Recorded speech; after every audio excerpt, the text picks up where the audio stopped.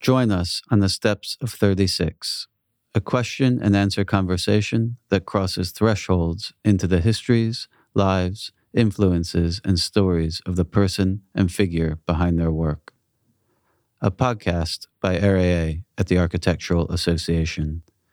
In this episode, we are joined by Esther Choi. All right, Esther, so we're going to start with a couple general questions about your background. So what is your full name and date of birth? My full name is Esther Miriam Choi, and I was born on June 20th, 1977, also known as the cusp of magic in astrology. Very nice. Question number 2. Do you have ever have a nickname, and do you still use it? No nickname. No. So from that, we're going to jump to your childhood and a series of questions about that. Where did you grow up? I grew up in a suburb of Toronto called Rexdale, Ontario. It's sort of I'm going to get really technical, part of like sort of northern Etobicoke. So that's pretty much where I spent my entire childhood. Mm. And you were born there? In Ontario, yeah? And what about Canada do you miss? Healthcare, family. What else? Yeah, I think healthcare and family sort of rank at the top too. Yeah. Being American and living in the UK, I'm quite happy to have healthcare. Mm-hmm. So moving on to question 4. What was the typology of the home that you grew up in? I grew up in a pretty modest sort of single family, like detached house, like 4-bedroom, pretty tiny actually. But it was sort of kind of classic, classic like North Etobicoke, kind of aluminum siding. No garage, just sort of like, you get a driveway. It's sort of really kind of bare bones house. And it was in a neighborhood that was primarily sort of like lower income working class neighborhood, mostly of recent immigrants. And the Canadian government had like a whole program to reallocate or relocate immigrants to Canada in the 60s and 70s, but they would put it, like immigrant communities out in the middle of nowhere with like no amenities.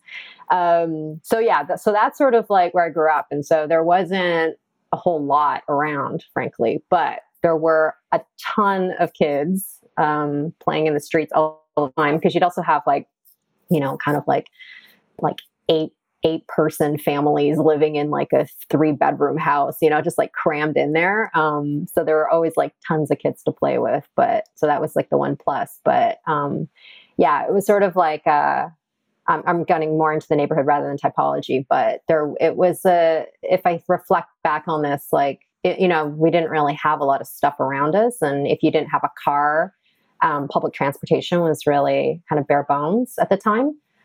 It's slowly improving now, but yeah, so that was sort of the kind of, I guess, typology or neighborhood that I grew up in. With that lack of infrastructure, transport, I'm assuming children were actually quite creative with what they could do.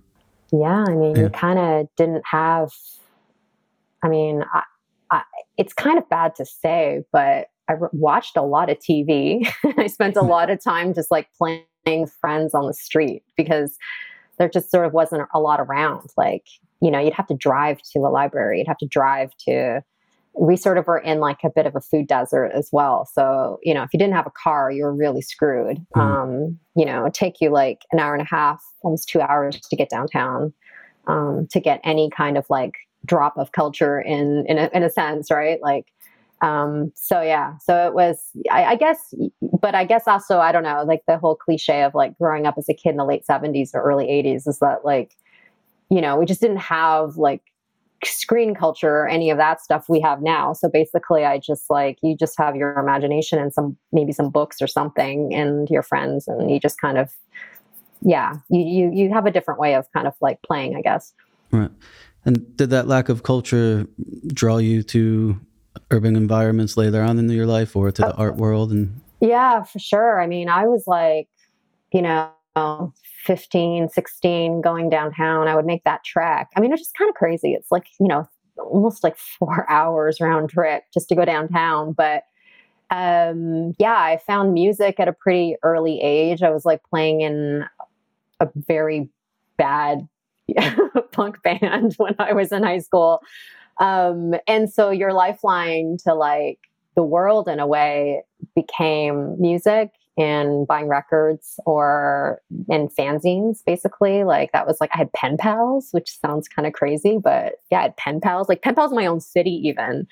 And it's just like pre-email, right? Right. So you would actually have phone calls with people, and I had pen pals with people that like lived in the same province, or even pen pals in the UK. Actually, became really good friends with a woman who's now in California, but through her band, we were all really young and playing music and kind of interested in similar sets of ideas and politics. And so going downtown was like a really big deal. There was one indie bookstore that was really amazing that sold cultural theory, cultural studies books and Right. critical theory. And that's sort of where I learned about feminism and, concepts like intersectionality and Marxism and all these Right. things when I was younger, before going to university. And so long way of saying yes. Although I wasn't necessarily going to museums or galleries per se and seeing art, but definitely like publications were really important as a kind of lifeline to understand what was happening in other parts of the world. Right. Excellent. Shifting back a bit for question 5 to the house. How many people lived together in the house that you grew up in? Just 4 of us, my brother, myself, my mom and dad. And your brother, is he still living in Canada, or? He is. He's living in Toronto. Yeah. Toronto, yeah. And he's close in age? He's 6 years younger than I am. Okay. Yeah. Nice. Question number 6. Do you have a favorite toy as a child? I don't think it really classifies as a toy, but I think probably just like crayons and paper were sort of what I gravitated towards all the time. I was always drawing. And I don't even know if it is really a toy even, but I had like a little guitar, not a real guitar, but like, I guess, a toy guitar, but I would play that all the time. So yeah, I think that's kind of it. But I wasn't really like one for dolls and things like that. I don't know. Yeah. And you mentioned you were in a band and you had a toy guitar. Do you still play music? No, I don't. I think about it sometimes, but when I played in a band, I played bass, and it's kind of hard to play by yourself. Right. Yeah. Yeah. And the crayons, did you have like the 12 pack or the 84 pack, or? Probably a 12 pack. Yeah. Yeah. Yeah. Yeah. I always loved the smell of the crayons, the waxy kind of smell when I was a child. I had quite a few crayons myself. Shifting to question number 7, were there any foods that you refused to eat when you were young? Nope. I pretty much ate everything, which I think might be cultural. I wasn't really given a choice on what to eat. Okay. It's sort of like when I see parents now, I mean, it's probably better for kids that they have some level of like autonomy and like input into their own lives. But you just didn't really have a choice. Like you just kind of had to eat everything when you were a kid, at least in my family. So we weren't really indulged to be like picky eaters at all. Okay. Yeah. Right. Quite the opposite for me. I was extremely picky. Really? Very, very picky. Yep. My mom would serve food and like tacos, for instance, and all I would eat was cheese and lettuce on the tacos. Yep. Wouldn't eat meat, ground beef, no tomatoes. Wow. Yeah. But now I eat everything, so something changed. So, final question for your childhood. Before you left home, in terms of family sort of vacations or holidays, what was your most memorable one? We didn't travel a lot because it was really expensive, but we'd have like we'd go, our families, like I grew up, my cousins are very close in age, and I don't know how my aunts, my mom orchestrated this, but basically like we were all born around the same time. I think they like synced their watches and like made it happen. But for that reason, it was really fun and probably a lot easier for the adults in the family to just like get together, and the kids could kind of like take care of themselves in a way, because we would entertain each other. And then, so we'd go up north, they'd rent a cottage or something, and everyone would kind of like, so those kinds of summers were really nice. But I think the one vacation that I can remember that my parents took me on was when I was a teenager, and I was very grumpy and depressed, and just did not want to go on vacation with my parents, because you're just you're too old for that, or you think you're too old for that. Plus my brother was 6 years younger, so he was like, quite a bit younger than me, and it was hard to relate to him, and he was just more of a, just like the annoying little brother that would always like just love to annoy you. Yeah, but we ended up we ended up taking a trip to the Maritimes, and we went to like Newfoundland and New Brunswick and Nova Scotia and like PEI. And it was a road trip because it was cheaper than flying. But I have to say, the landscape was incredible. And it like somehow cut through my disgruntled teenage, depression basically. And it was amazing, like an amazing vacation on that level. And it was, I think, one of the first times that really like a landscape, I found it really transformative in that sense. Yeah. And, eating lobster every other day didn't hurt either. So it was like, it was a kind of amazing trip. And I still haven't actually been back since then, but I just remember that it was really kind of special and surprising for me. And probably the last trip that I took with my parents as a teenager, because at that point I was like desperate to have some independence and do my own thing. So, but yeah, that was pretty special. Yeah, you can't pass up a lobster roll. It's impossible. I mean, it's also so, at the time it was so inexpensive to have lobster too, like in Definitely. the Maritimes, right? It's sort of like a dime a dozen, like you can have it so frequently. So it was pretty luxe in a way, but yeah, it was kind of really magical, actually. That part of Canada is really amazing.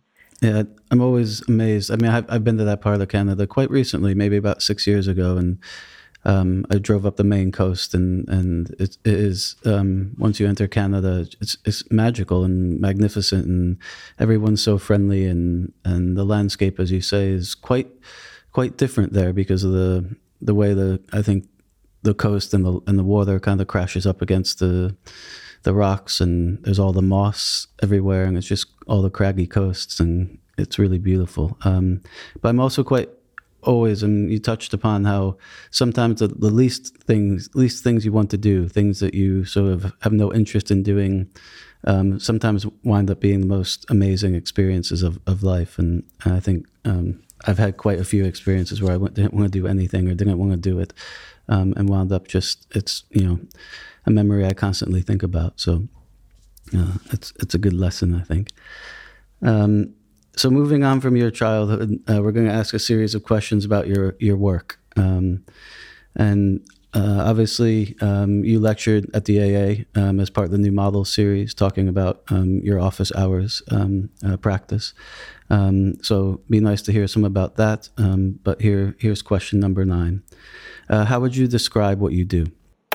I would say that I am an artist, and by virtue of sort of following my curiosities in art and my kind of intellectual interests, I also sort of became a scholar as part of that journey. So I sort of wear both hats, and I work across the fields of art and architecture. So I think that's the simplest way of describing what I do. So for some people, I'm an architectural historian. For other people, I'm a photo-based artist. For other people, I'm all of the above. Yeah. And do you feel that having sort of that cross-disciplinary practice, one informs the other quite often and impactfully? I think it's making more sense to me now how the two have a reciprocal relationship or some kind of dialogical relationship between the two. I think for a long time, I felt a lot of pressure to conform to one or the other in terms of an identity. It's much easier professionally and certainly in academia to just say you do one thing. I mean, you know this, like you wear a lot of hats, and it's in some ways it's a very, like, if I'm going to be a historian, it's very like, 20th, 21st century thing to do. Whereas once I started studying these 18th and 19th century figures, it became, you realize actually a lot of people were a lot of multi-hyphenate kind of, had multi-hyphenate identities, and that they're composites, and they never had to apologize for any of those interests. So yeah. So, and I, and for me, like thinking about image making and narrative telling or storytelling through history or through theory or whatever you'd like to, whatever kind of mechanisms that are textual, they're not that far off. For me, there's a kind of like rootedness or like a reciprocal relationship. So, yeah. So I think I guess the question is, or sort of the answer is that it's starting to make more sense to me how the two are related, but they're not necessarily the same thing. And I think a lot of times people think that somehow my historical research might have a kind of one-to-one illustrative relationship in images that I make or artistic projects that I have. And it's not. And I think that in some ways the artistic work has always been at the core rooted in the same kind of conceptual interest as my historical work or my research, but it's much more speculative, and it kind of works in a different part of my brain and a different sort of, it's just like, I think, was it like Kiki Smith said, like art making is just another way of thinking. And that really helped me to kind of not be so apologetic about the fact that I still like making art. Right. And that was sort of, I think, expected of me to a degree when I was like pursuing my PhD, that somehow I would like, quit the hobby of making art and then just get to the real business of being a scholar. And I just had to be honest with myself. And I don't think the two of them I don't think it would be right to kind of cut off one part of me for the other. So anyway, it's a very long way of saying, I think that that's a question I always struggle answering succinctly because I'm kind of in it. And I think that, 30 years from now, I probably will have a better answer and a larger body of work to show how the two might be more synthesized or integrated. Yeah. Yeah, I think it's important we move away from sort of categorizing people like into such specific areas of practice. Like you said, I wear a lot of hats, and I found that too. I came to the AA and I did 1 year of history and theory, and all of a sudden I was a history and theory person. Yeah, yeah. Even though I had 10 years of practice, right. Practical experience and that sort of thing. So I think it's really important we move away from that sort of concept of an individual doing one path. Moving on to question number 10. Did you always know that you would end up doing what you do now as a child? I did. Yeah. Yeah. That's good. I think much to the chagrin of my parents, but my biology teacher as well. They were like pushing me to study science and go into medicine because I was always interested in those subjects as well. And they certainly appear in my scholarship, but I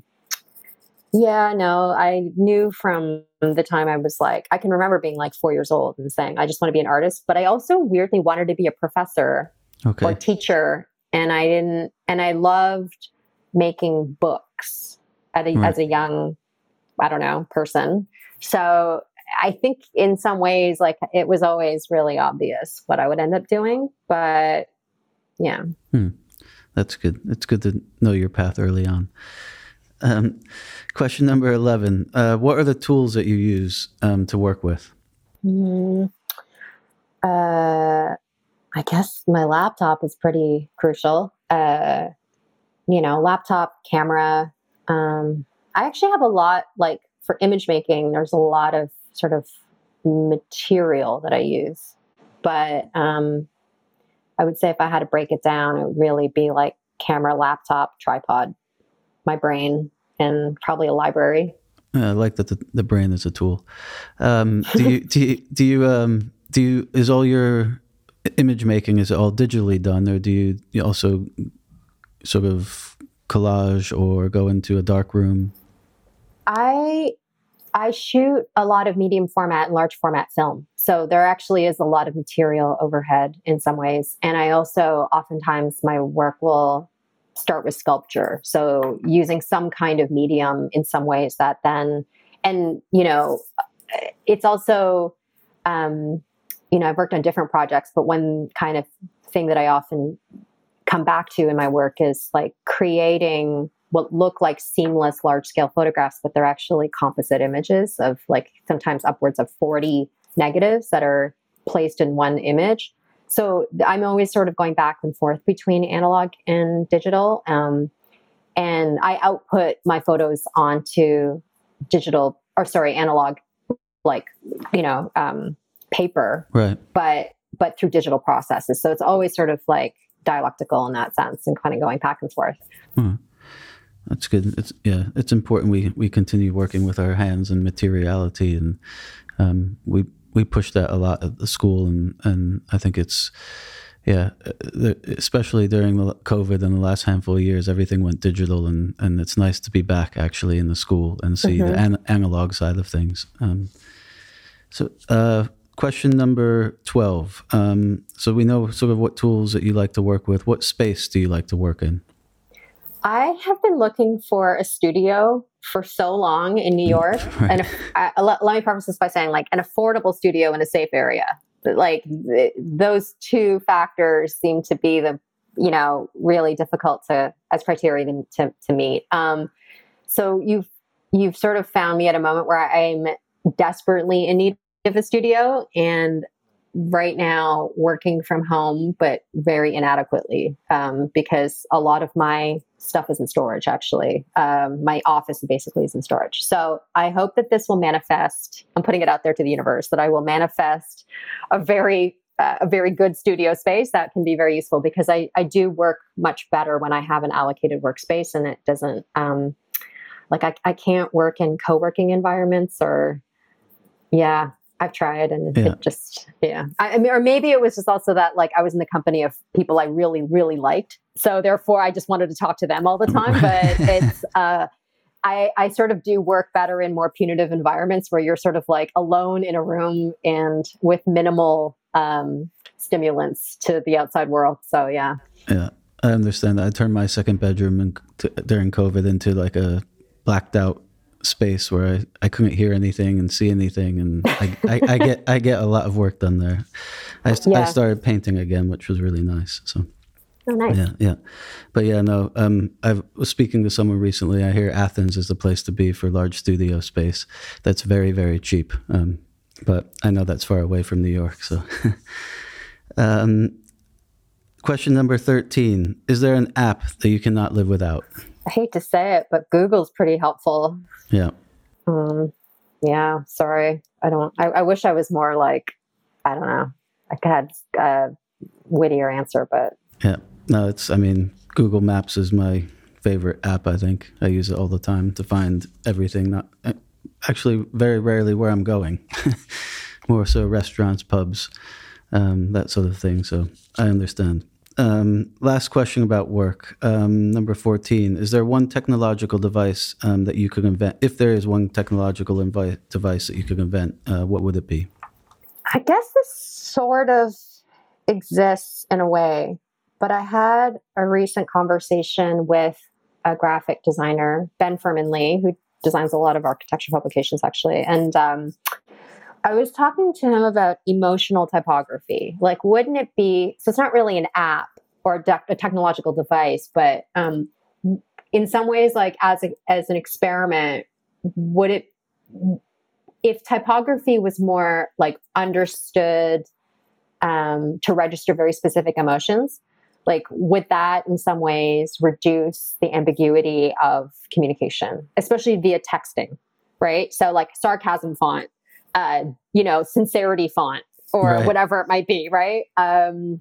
I don't know. I guess that's in some ways what the emoji has sort of replaced, but, and his response, and which was totally, I agree with, is that typography actually is meant to be affective and emotional in that sense. Yes, but I think it's like a very nuanced kind of like, it's very nuanced in the sense of how it registers those effects, right? Like it's for the people that have like the masters in typography that would know that, Right. this font is da da da da, or the history of a particular typeface. But I just always thought that would be an interesting kind of social experiment. I think that's quite brilliant. I mean, I agree. The typeface, it's quite exclusive in terms of who can recognize what emotive qualities it has. And I don't think the emoji actually really gets at things like sarcasm, sort of the complexities of language when you're writing a text or even making a joke. It just doesn't pick up that sort of aspect. So I actually think that's a brilliant idea. So maybe we could try it. Maybe we should, I think, yeah. I work with Sasha Loeb at the AA, who is our head of design and works for Pentagram. I think he would really enjoy that idea. So maybe we should see what we can do about that. Yeah, sounds great. All right, good. But can we trademark this? I think we should, definitely. Absolutely, yeah. We need to get a patent immediately. Yeah, let's patent this. All right. Good. All right. So shifting away from work, well, I guess it's sort of tied to it, are some questions about art and architecture. 15, where do you live now? I just moved. Okay, so I moved twice in the past, 4 months? It was insane. So but the short answer is that I now live back in my old neighborhood of Prospect Heights in Brooklyn after a ridiculous housing search. Because right now finding an apartment in New York is incredibly difficult. So, but I'm very happy where I am right now in Prospect Heights. Good. And in that area, in New York or Brooklyn, question number 16, is there one hidden building or space that you would recommend to visit? I feel like the one place in New York broadly that I don't go to enough, but I always really enjoy, and that feels kind of special, is the Cloisters. But that's a bit of a trek from where I am, at least. But I do feel like what's really special about it is you go up there and you really do feel like you're in some other orbit of reality. So I enjoy that. Right. And do you often want to be in another orbit of reality? Often, yes. Right, yeah. Yeah. Good. So shifting to question 17, what is your favorite building currently in existence? So I'm not sure if you're familiar with it, but have you heard of the Integratron? No. Okay, so next time you're out in California, it's in Flanders, California, near Joshua Tree, about, I think, maybe a 20, 30-minute drive from Joshua Tree. So it's in the middle of a desert. Your GPS won't work. It's a building that was designed, a circular building that was designed by an aeronautics engineer named George Van Tassel, I think in the 50s. I used to be more sort of up on the history of George Van Tassel. But in any case, there's all these like mythologies around him in the desert. But he built this building and with the hope that it would convert positive ions in the body to negative ions. So it would be a healing space of the body. And he apparently like based this on theories by Nikola Tesla, which, so it was supposed to have these metal rods sort of bisecting the building. And that they would spin and it would like convert. And, it's in this area that's supposed to already energetically have, I don't know, geologic forces that are, I don't know, there's some kind of triangulation with the energy centers of the earth, et cetera. Apparently, if he had finished building the structure and tried to put people in it, people probably would have died, but he never finished the structure. Right. He passed away, and basically two sisters who are artists purchased the structure and observed the amazing acoustical properties of it. So basically Integratron now is a kind of sound bath that often musicians or just people interested in acoustics will travel to.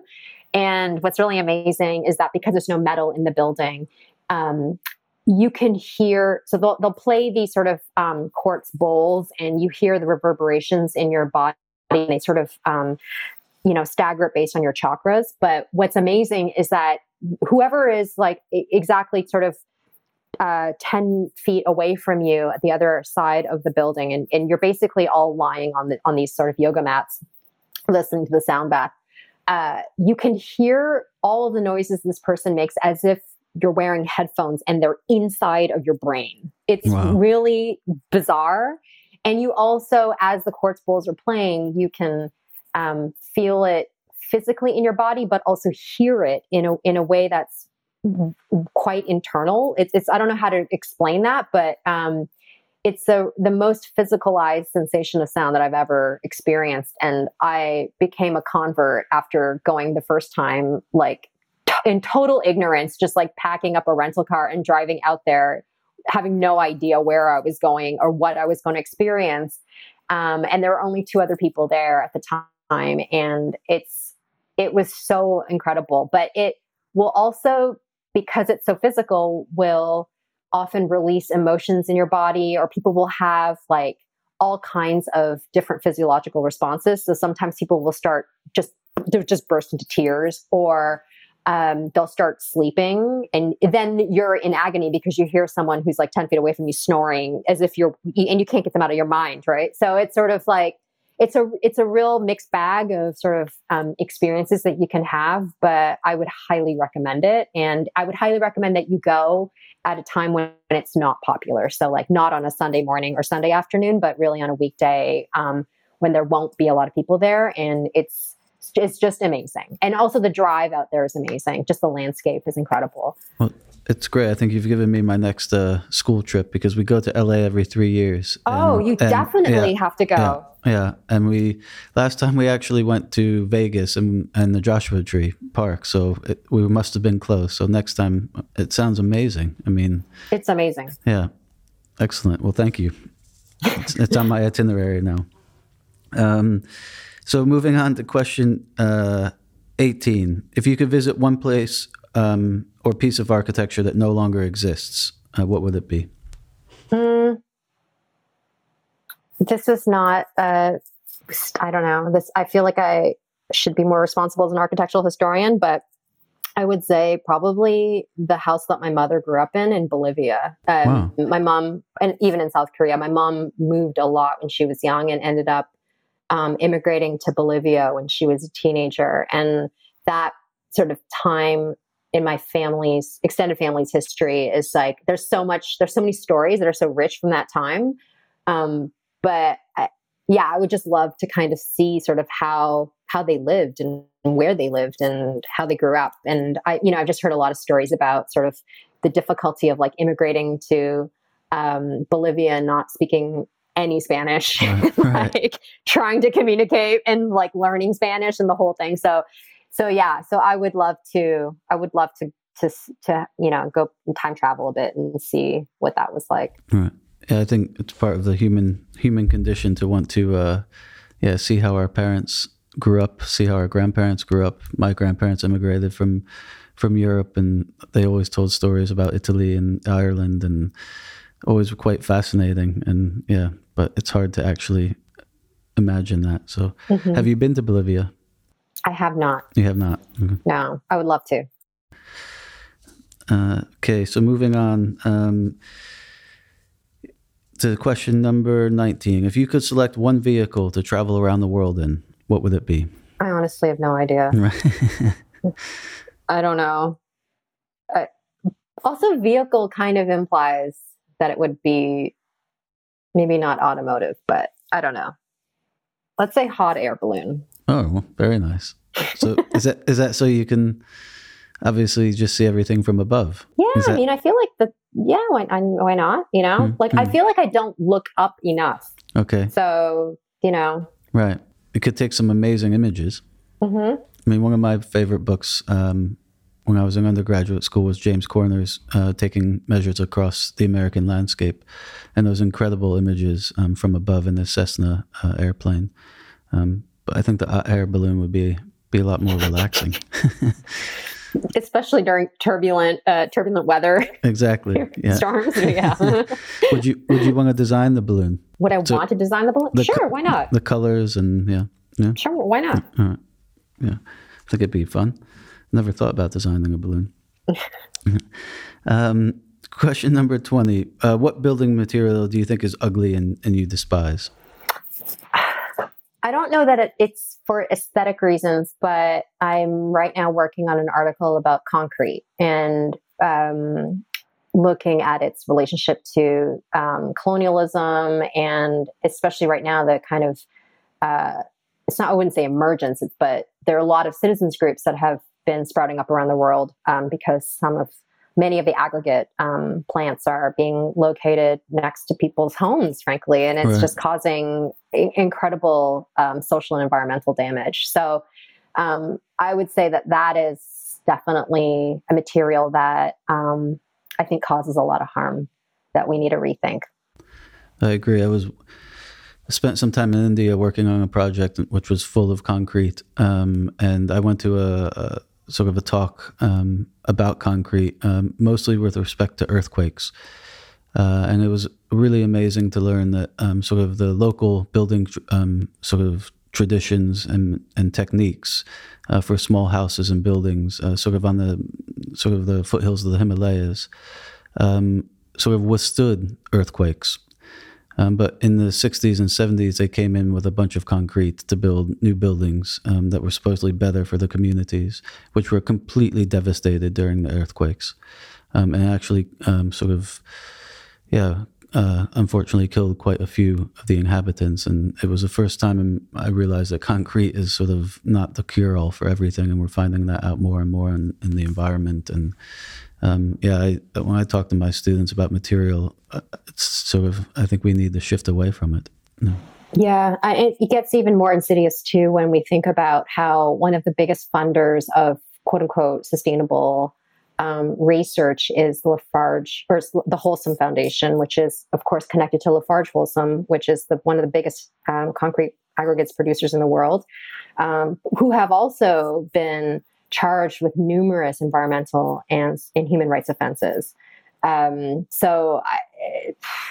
I think like a lot of that needs to be unpacked in terms of our profession and discipline's adherence to certain sources of funding and the kind of greenwashing that takes place. So there's a lot there that I think, I hope more people will spend time and attention towards. Yeah, I do too. It's something that the building industry really has to take on board because it's not helping our environment. All right, we're going to shift to the next group of questions about culture, loosely defined culture. Question number 21, what is your favorite restaurant in New York? I don't have one. I have to say I struggle with like favorite questions because I'm. And there's so many restaurants in New York. There's so many, but also I think I'm a person that enjoys variety, and so I don't know that I have a favorite restaurant. If I'm honest. That's fair. It's understandable. We might need to change that question in the future. It's quite difficult. I don't know what I would answer in London as well. Well, actually in London, maybe it's because I don't live there, but St. John's, I love St. John's in London. And I think I know there are several locations, and I've never been to like the fine dining restaurant, but just like what's the one that you can just sort of show up and there's like basically a bar and you just sit in these tables. It's almost like cafeteria style. It's in Spitalfields, I believe.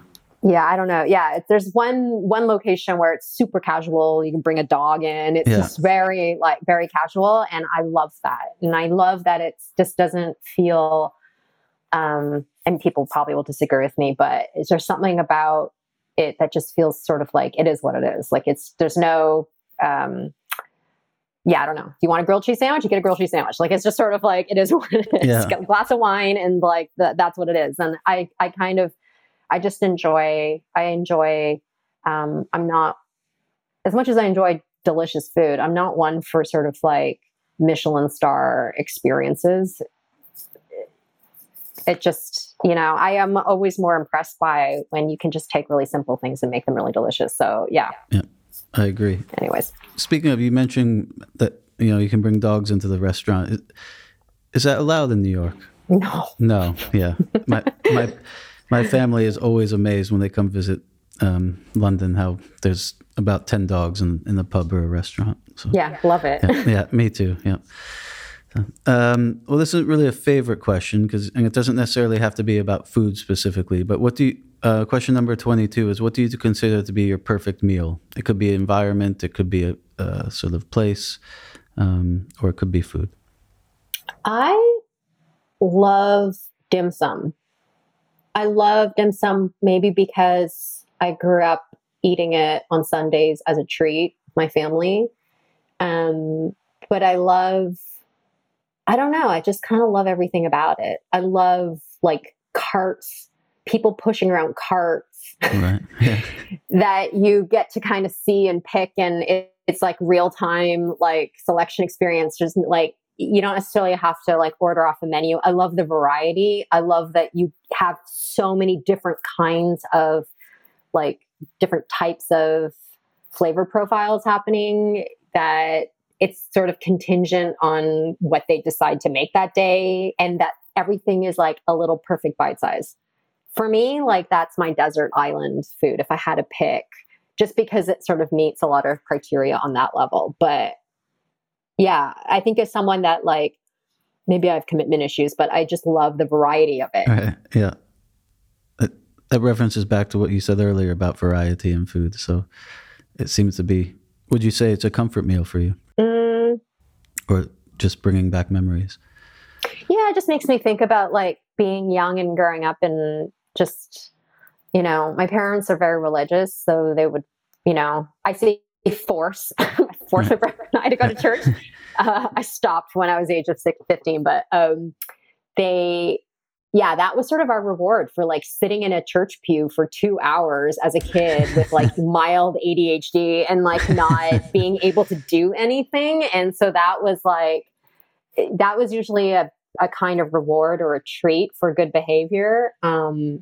That, or like weirdly like a Jamaican patty from like down the street from the church. There was like the best Jamaican patties ever. And so it was sort of one or the other, you know? And yeah, so I maybe it is like Pavlovian or something at this point, that for me, like Jamaican patties and dim sum are like the two foods that I see as reward treat meals or something. But yeah. So I had a different reaction. My reward for an hour in church was waffles and pancakes, which I no longer like. So I think it is actually the opposite reaction of of not wanting that reward. But yeah, dim sum is great. There's actually a new dim sum shop right near school, which I found 2 days ago. So I'm quite happy about that.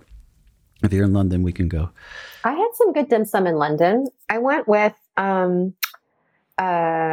some architect friends actually. Okay. And yeah, it was really delicious. Really, really good. Yeah, good. So we'll move on to question 23. What was the last cultural event that you attended? A film, cinema, play, gallery show? I have been in Canada for the past month or so. Okay. Sort of like helping out my family with some stuff. So my mind, you know, like Instagram is filled with different like reminders of all the things that I'm missing in New York. And there were lots of shows that I missed. Actually, one show I really enjoyed actually was the Tacita Dean show at Marion Goodman Gallery, which was not the last thing that I attended, but definitely something that I thought was really beautiful. And yeah, I don't always like, I have to admit, I'm, you know, it makes me, I think like, it's an uncool thing to say, but like I had been exposed to a lot of Tacita Dean's durational videos and like time-based works when I was in university, and I, you know, TA'd for a film scholar. And so she would have these loner sort of pieces that we'd watch in like a theater. It's a really amazing resource. But, you know, watching like a 3 hour, however long that film was, with cows and a sunset or a sunrise or whatever, it was just like, it was really hard for me to digest. But I have to say that I've grown to really appreciate her work. And I thought her show at Marion Goodman was really, really beautiful. So, yeah. I saw her show, it was a handful of years ago at the Portrait Gallery in London. It was quite amazing. It was about 7 or 8 screens that were like life size. I mean, you can inhabit them, but it was 8 screens of all the same act that she recorded of 2 men sort of together with 8 different cameras, all different viewpoints. And so each screen had one of the different viewpoints. So as you moved around the screens, you would see sort of the front of their face, the side of their face. It was really just very immersive and an amazing show.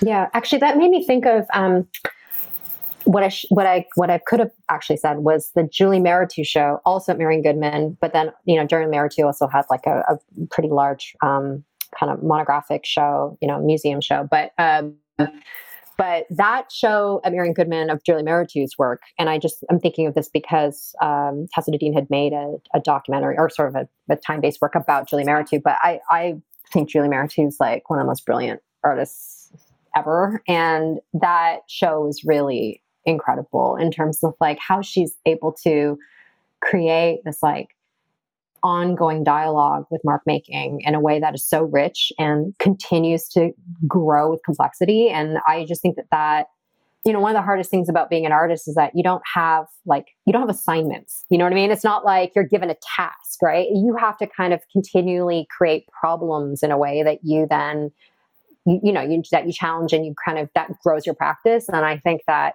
Meritu's work is incredible in that sense, in terms of thinking about the complexities of that process of painting and mark making. And I just admire her kind of body of work so much. It's nice to have those sorts of inspirations. I think it's important. It's humbling too, right? Exactly. It's really, really humbling, because you look at sort of what she had accomplished by the time she was my age, and I'm like, man, I gotta hurry up. This is not, Yeah, true. But Walter, I remind my students too, Walter Gropius made a factory by the time he was 26. So, Yeah. Yeah. That's what my old boss, Moshe Safdie, he did Habitat when he was in his early 20s. So, yeah. So it's very humbling. Yeah. So moving on from that question to 24, but staying with sort of, let's say, film. If you can inhabit one film, what would it be? Another tricky one. This is a tricky one. Well, one filmmaker who I really love is Olivier Assayas. And what I would say, there's like, I find in his films that even characters who are in turmoil, there's still a kind of beauty to the experience. And it sort of reminds you that is sort of what life is about, is actually about feeling the feelings, even when they're unpleasant. So maybe being a character in one of his films would be, I don't know, maybe be an interesting experience for that reason, because there's a kind of, I don't really know how he does it, but there's a kind of like poetics to the entire thing that, and I don't think it's just cinematographic. I think it's actually a lot about sort of, I don't know what it is, but I think it just like, there's a way in which the empathy you feel for the characters in his films,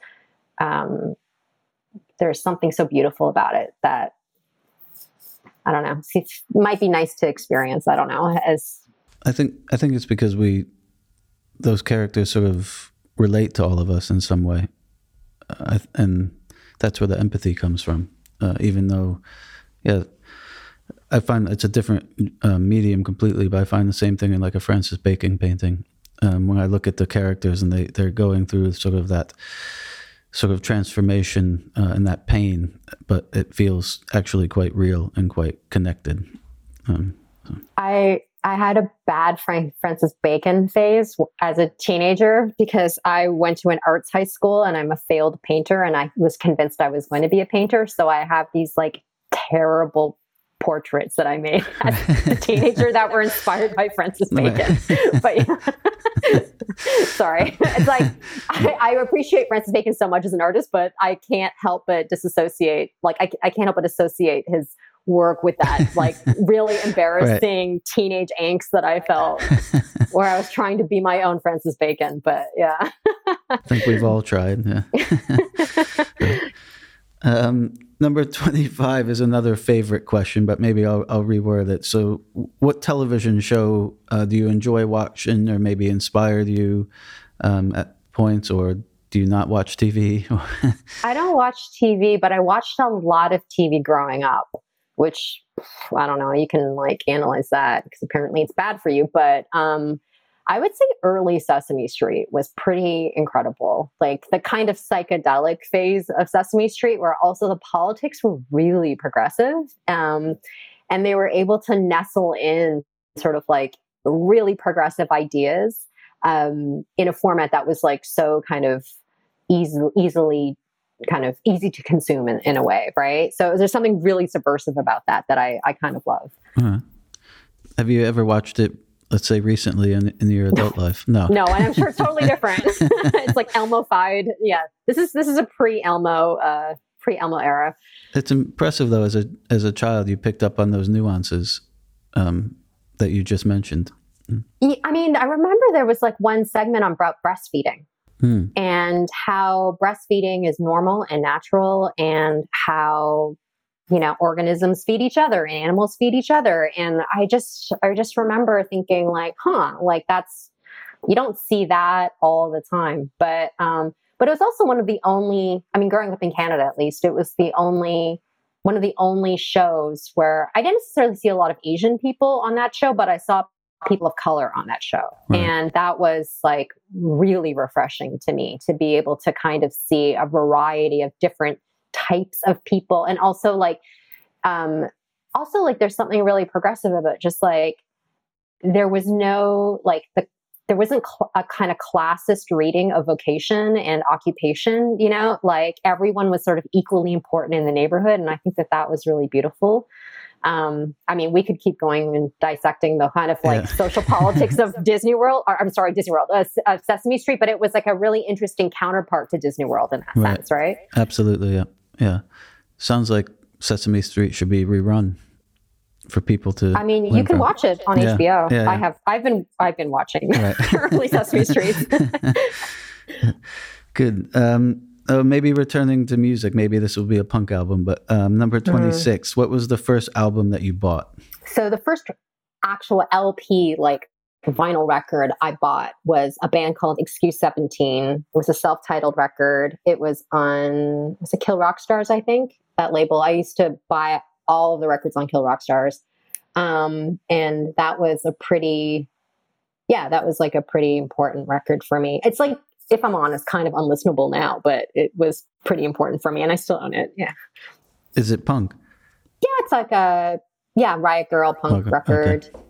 Okay. One of the members went off to form Sleater Kinney, but it's in some ways really unlistenable. Yeah. All right, sticking with music, question number 27. Which musician or band do you secretly love but are embarrassed to admit to? So I generally have a pretty wide range of musical like affinities, but there is a New York City hardcore band called Madball that there's one record in particular that I really enjoy. And it's embarrassing because it's a total bonehead record. Like the audience of like who goes to Madball show, the band, like they're just bonehead dudes that are kind of like, we probably don't align in terms of our views and terms of like the world. Although I don't know that's really reflected in their lyrics, but yeah, I have a soft spot for some really deeply dumb like hardcore bands that are just like, and I played in hardcore bands and went to all those shows, and I was definitely always like, there are very few people of color in that space and very few women in that space. So I was, in some ways, I think maybe even like being there was an act of defiance in some ways to like the status quo of what that was for and about. But like, Madball, sorry. It's just like, it's deeply dumb, but man, they can write a good riff. So I don't know. Yeah. But it's this, I feel the same way about some metal bands too. You know, I also played in metal bands, and like, again, like I was definitely, I still would be like considered to not be the normal kind of target audience for that type of music. But I have to say it's like super fun to play, and yeah. Well, and if it speaks to you and I guess gets you dancing, that's what matters, no? I guess. I don't know. Yeah. But yeah, so maybe there's 28, which is another favorite question. So maybe what sort of album, or if it's not your favorite album, so an album that you're listening to now, or that you're finding quite enjoyable and. I have, yeah, it's hard to, again, name just one. Sorry, I'm a bad person to have on this show. No, no. I'm like, I will say one album that I still listen to, that I've probably been listening to since I was like 17, is this band called Teen Dresch, who are, again, all like femme-identifying people from Portland. And it was it's called Personal Best. And they were like a really prominent for me, like queer kind of post-Riot Girl, post-punk band. And they were so incredibly adept, like so technically proficient as musicians, that like their music was actually really hard to play at the time for me, like learning how to play music and stuff. And I still listen to that record all the time. I think that there's like, it's just such a it's also the best produced record, but it's like the songwriting in it is so good. And it kind of sums up, also for me, it just sums up that kind of era of time so well. And like, was like for me an incredible example of like other women that were also listening to this like bonehead music, but then decided to subvert it and like kind of make it their own. And I just thought that was like, it made such a huge mark on me growing up. And it still to this day, like brings back, like, sometimes if I'm feeling a little down, I'll put it on, and it kind of reminds me of sort of like, not my roots, but like, it kind of gives you a bit of a pep. Like it kind of reminds you why you do the things you do, or what you believe in and who you are. And I just think that like, it's kind of amazing for a piece of art, whether it's like a record or a painting or whatever it might be, to be able to do that and conjure those feelings in someone. So yeah, kudos to Teen Dresch. That record is incredible, and I would highly recommend everyone like listen to it. But it still must be good music, because if you listen to it many years later, this long afterwards, if it wasn't good music, you would notice it. So it not only speaks to you, but it must have some good songs, good lyrics, good riffs. Yeah, I mean, it's kind of, I mean, obviously my tastes in music have changed and grown in, I don't know, 25 years or whatever. But like, but I think a lot of the stuff that I listened to when I was a teenager, I don't know, I still think is pretty good. Like I still listen to Bad Brains. I still listen to, like even some electronic music that I used to, I worked in a record store. That was my job in college. And like, I was a hostile, like record store clerk that was interested in like indie rock, post-punk and hardcore and punk rock. You know what I mean? Like that was my kind of purview. But I worked with folks that were like hardcore into reggae and dub, and like hardcore into techno and hardcore into, all of these like uber nerdy things, and just absorbed a lot from that. And, I think there's so much good stuff out there, but I don't know. And maybe it is just kind of like, it's sort of like having an accent. What is it? Like you retain an accent from wherever you were before you were 11 years old or whatever. Maybe it's the same kind of thing with like imprint of music. I don't know. Possibly.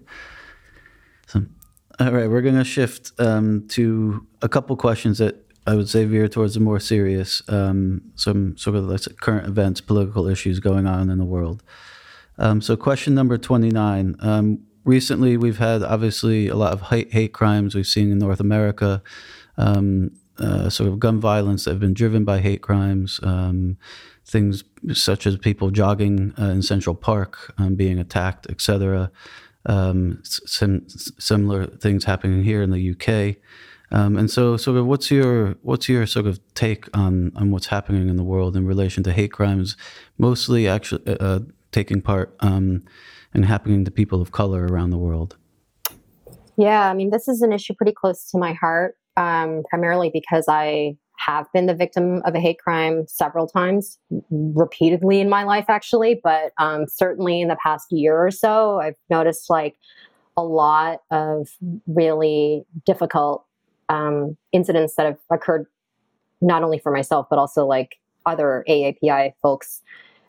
specifically in New York, but obviously like everywhere, taking place. And it's been really frustrating. I feel like, for what it's worth, I mean, I kind of roll my eyes a little bit at like social media activism, but I do think it is a tool to have people become more aware of the experiences of others. And it just feels like it's always sort of people of color kind of advocating for, advocating for safety and advocating for more increased awareness. And you're just kind of like, speaking into a vacuum a little bit. And it's also doubly like frustrating to see, especially with like the recent sort of events happening in the US that are hate crime motivated, not that they're not being called out as hate crimes. Right. It's sort of like maybe racially motivated, like the way that media sort of like, the language they use is really problematic. And, so it's been a real source of, it's like a very real issue that I've experienced. I was, one of the number of attacks that I've experienced was just on my way home from work. Right. At like 8:00 on the subway in New York. And I think it was really traumatic for me to have someone pull a knife on me on the subway and threaten my life. And I truly thought I was going to be murdered and stabbed on the subway. And there were people around and no one did anything. Everyone was like glued to their phones and sort of like, doing what you do as a commuter in New York. And it was really destabilizing. But I think what was really hard as well is that like, you're expected to just sort of like meet your deadlines, right? So like you just like go back to work the next day and act like nothing is wrong. And it was hard having to also explain to people who have not experienced hate crimes, sort of that maybe I need to take a time out from submitting this article to you, or maybe it might be hard for me to teach this class with my students. And when it's not a theoretical issue, it's something that's like, really affecting you psychologically, emotionally, everything, right? Because you literally the night before thought you were going to die. Right. So that's a really hard. I just don't think even within institutions there's a lot of bandwidth, or like there isn't a toolkit to really support faculty of color or femme identifying faculty, or people that have to go through the kind of societal, like really experiencing the uneven terrain of society in this way and expected to show up for professional obligations and everything else. Like there's not a lot of space for that, and people aren't trained to know how to respond to that. And even just asking the institution that I teach at to acknowledge the hate crimes that are affecting a huge swath of their students and not really faculty, because there aren't many people of color on faculty where I teach, but that's been really frustrating, if I'm really honest, and until I think institutions specifically or employers find ways to address that the harm that's being done to people of color is not theoretical, that it actually affects their own faculty, their own employees, their own students in ways that are really robust, then, it's just perpetuating and exacerbating a problem that's existing, So I've noticed even friends in different industries, for example, a friend of mine is a producer. She's a white woman. She was working on a film led by an Indigenous crew and Indigenous director, and they were tackling a subject. And I'm not that knowledgeable about the specific storyline, but like a kind of a journalistic project that was really difficult for the crew to deal with because it was very triggering. Right. So they actually, as part of the process of producing and storytelling, had resources available to the crew to help them through that experience, which I thought was like kind of a no-brainer in some ways, but you don't see that happening even in educational institutions. And my students will have to privately message me and share their experiences of being attacked on the subway, on their way to school, or whatever it might be. And yet there's no larger conversation happening about the impact that living in this world has on, on you as an architect or an artist or whatever it might be, right? Or student. And so I just think that somehow that disconnect needs to be bridged. So that's sort of like, it's a really specific example that's kind of coming from my own experience. But I just know that when I see like, elders, AAPI elders, or people like in line trying to get pepper spray, and it breaks my heart, because I just wish that people could imagine the elders in their own families being susceptible to this kind of hatred, and that there needs to just be before we can even start to think about the measures or the ways in which we can try to transform society, we have to at least acknowledge the problem. And that in and of itself seems to be such a difficulty, right? Like everyone right now is really focused on gun violence, but they're not really talking about what's motivating the gun violence, exactly. Right? Yeah. And also who is, and so it's just a really kind of complicated set of issues that are all nested together. But I wish I had more insight into that. But for me, it's just so rooted in the experiences I've had, even researching around the world, like to do my PhD. Like I have said that, there's an addendum for all the archives I went to, but I should have an addendum in my dissertation for all the hate crimes I experienced while traveling alone as a woman of color, to various countries around the world to produce that knowledge, right? And to excavate that knowledge. And that includes the UK. I've had incredibly negative experiences in the UK that were really scary. And in Berlin, I was like physically attacked in Berlin while trying to go to the Gropius archives. I mean, it just kind of goes on and on and on, right? But there's no space to talk about that, right? And I think that until we talk about that, it is prohibitive to operate in the world for certain subjectivities. And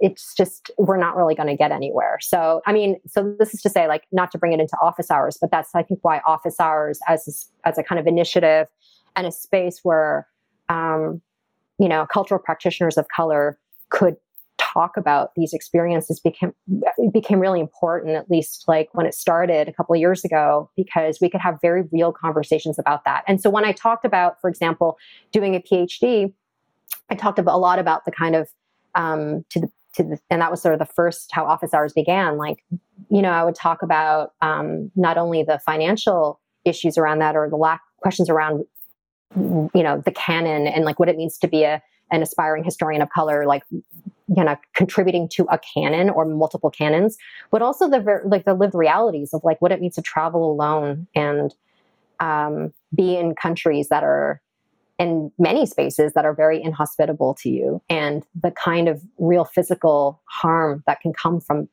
that work, which you don't think about, because you think about, as a historian, you're just going to be sitting around some archive and like filled with dusty books, and and that you have a pretty nerdy kind of experience or existence, but it's actually the contrary. Navigating through those spaces can be really scary. So, So anyways, that's a long answer to your question, but it's a really hard question that I think can be tackled in multiple sectors within our field, in ways that are actually very precise and very acute. Yeah, I'm first very sorry you've gone through so many of these quite tragic and terrible experiences.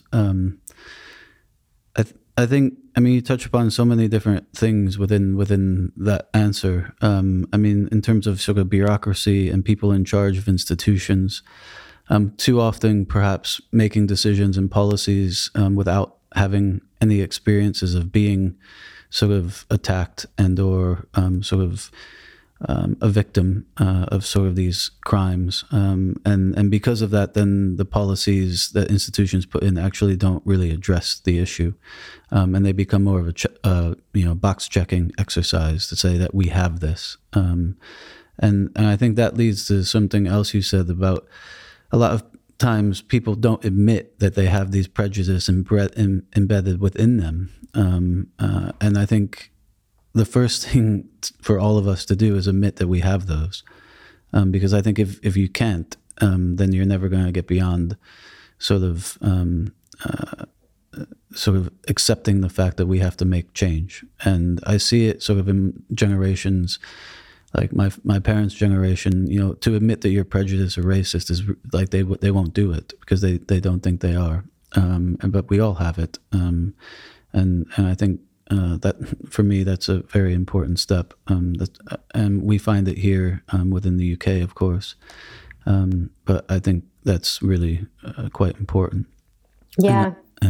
Yeah.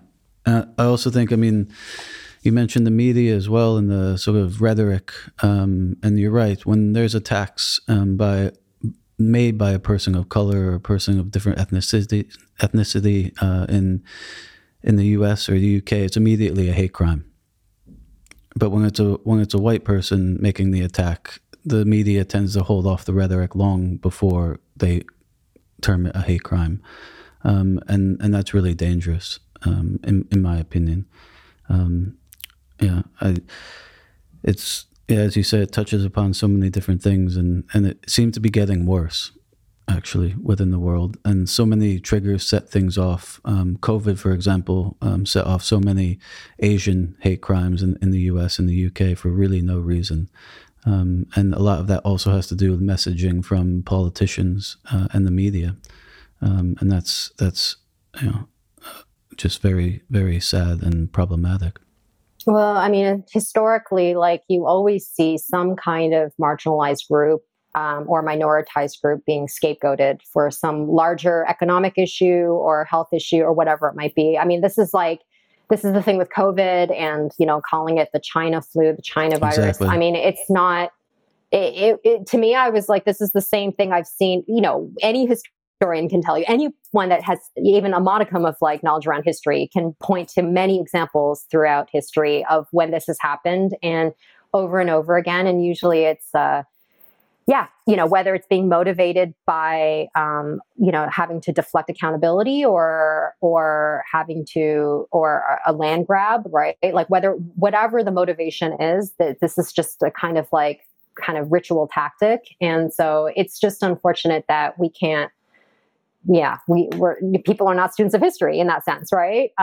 But it's just, it's a really unfortunate time. And on the one hand, though, it also has, on the other hand, it has actually, I think, I've noticed, at least in the past 20 years, a more pronounced presence around AAPI kind of activism, which has been great to see because I certainly didn't have that growing up. Right. And I think I was 15 before I saw a person of color that looked like me on television, which is insane. Right. Wow. And everyone always touts how multicultural Toronto and Canada is, but it's not in that sense. Right. And so to your point around everyone's internalized prejudices, if you have, I don't know how you couldn't internalize white supremacy and heteropatriarchy and all of these values that are continually being uplifted on the covers of magazines, in news media, in television sitcoms, everywhere, right? It's impossible for you to not internalize that in some capacity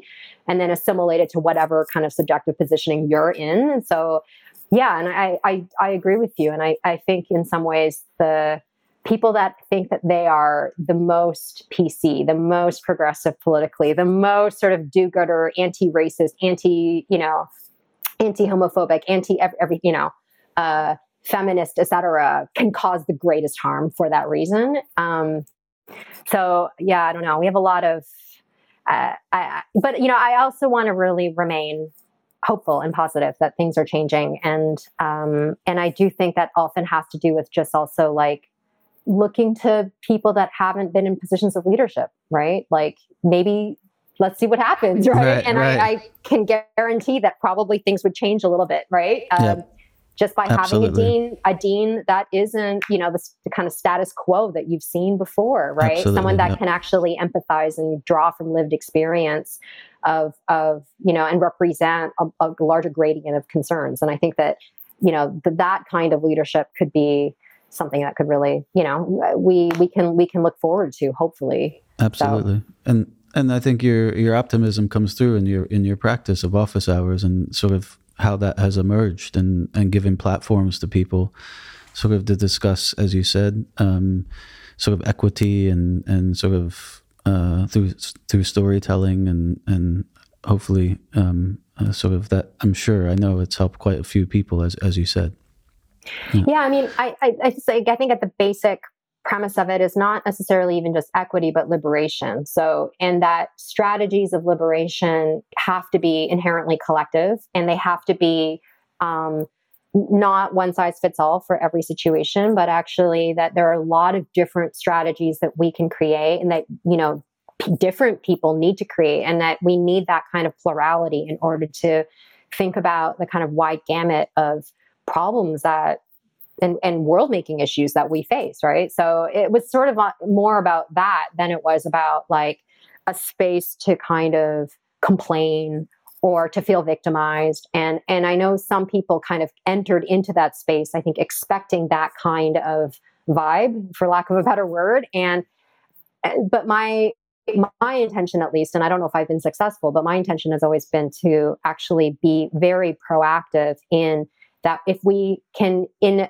a 45-minute or 72-minute session, embody a different kind of sociability with a different ethics of engagement and relationality, just as a little experiment, a contained 72-minute experiment, that maybe that could radiate outwards in a different way, where we privilege a very different ethics of sharing and a kind of radical hospitality, as opposed to competition or domination or a kind of top-down expertise. And actually, that's and it's not easy to do that, right? Because as human beings, we are all flawed, and no one's infallible. So it's been, but it's also been kind of incredible in the sense that of 38 events, only in maybe 1 or 2 events did we ever really have problems of people kind of behaving disruptively or not abiding by community agreements. And that's, it's pretty good. Yeah. Well, So I hope I can join one sometime. Yeah. Well, office hours as it has developed for the past 2 years was a space that was primarily by and for people of color, or people who identify as Black and Indigenous and people of color. Right. We are, though, launching a public program that will be kind of public to everyone. And hopefully that will happen in the fall. I have to kind of like get it in gear, but yeah, so it's called Breaking Waves, and that will happen in the fall, and that'll be a different a different format, but hopefully also one that is really trying to think about what it means to decenter whiteness in the creative professions, but also really share strategies towards a kind of vision of liberation that is multifaceted but still collective, and also really empowering for people. I look forward to it. Thanks. Okay. So next question 30, which maybe will be in response to question 29. But if there was one ill of the world that you could banish, what would it be? I mean, just one. Yeah. Where do I begin? Yeah. I was like, white supremacy, like maybe just as one place to start. But I mean, I could also start with heteropatriarchy. I could start with, like ableism, ageism. It just goes on and on, right? So, yeah. Fair enough. Yeah. All right. So the next group of questions are quick fire questions. Okay. So I won't respond unless something really catches my attention. And there's some favorites in here as well, but they're quite direct. So hopefully they'll be simple. Question 31. What is your favorite color? Black. Question 32. What is your favorite season? I like cusps. Like I like transitional moments. So I will say the transition between spring and summer. Okay. Very nice. Why? Because the rain? I like the feeling of transformation. Okay. And that it's observable over time. Okay. very nice. Question 33. Do you have a guilty pleasure? Not really, no. Good. Question 34. What is your most prized possession? I would say generally artwork that I've received from friends. Okay. I love being surrounded by beautiful things that people I know have made. Nice. Question 35. What was your first experience of the AA? I attended a very weird event. I can't remember what it was called, but students were making sort of architectural structures and performances out of food. Right. This was in 2019. Okay. So there was, I think, like a saw and like bricks made of cake, and I don't know, the plaster was like the putty was like icing. I don't know what that event was, but that was in 2019, and I was in the UK on the Richard Rogers residency, and I just was invited to come and just hang out, and I just sort of walked into this like performance happening. Right. Yeah. Well, we do a lot with food here. We have a technical studies project that's always done with pasta, so it's quite common. Yeah. Last question 36. If you can describe the AA in one word, what would it be? Smorgasbord? Right. I don't know. That's perfect, actually. Yeah, quite like that. All right. Well, thank you, Esther. We appreciate your time. And in collaboration with the AA Public Program, this is Ryan Dillon, and we just had another window into the world of human facades. Thank you. Thank you. Thanks for listening to this episode. Air AA podcasts are developed, recorded, mixed and edited by the Architectural Association from our home on Bedford Square in central London. To find more episodes, view the show notes and explore other Air AA series, visit air.aaschool.ac.uk.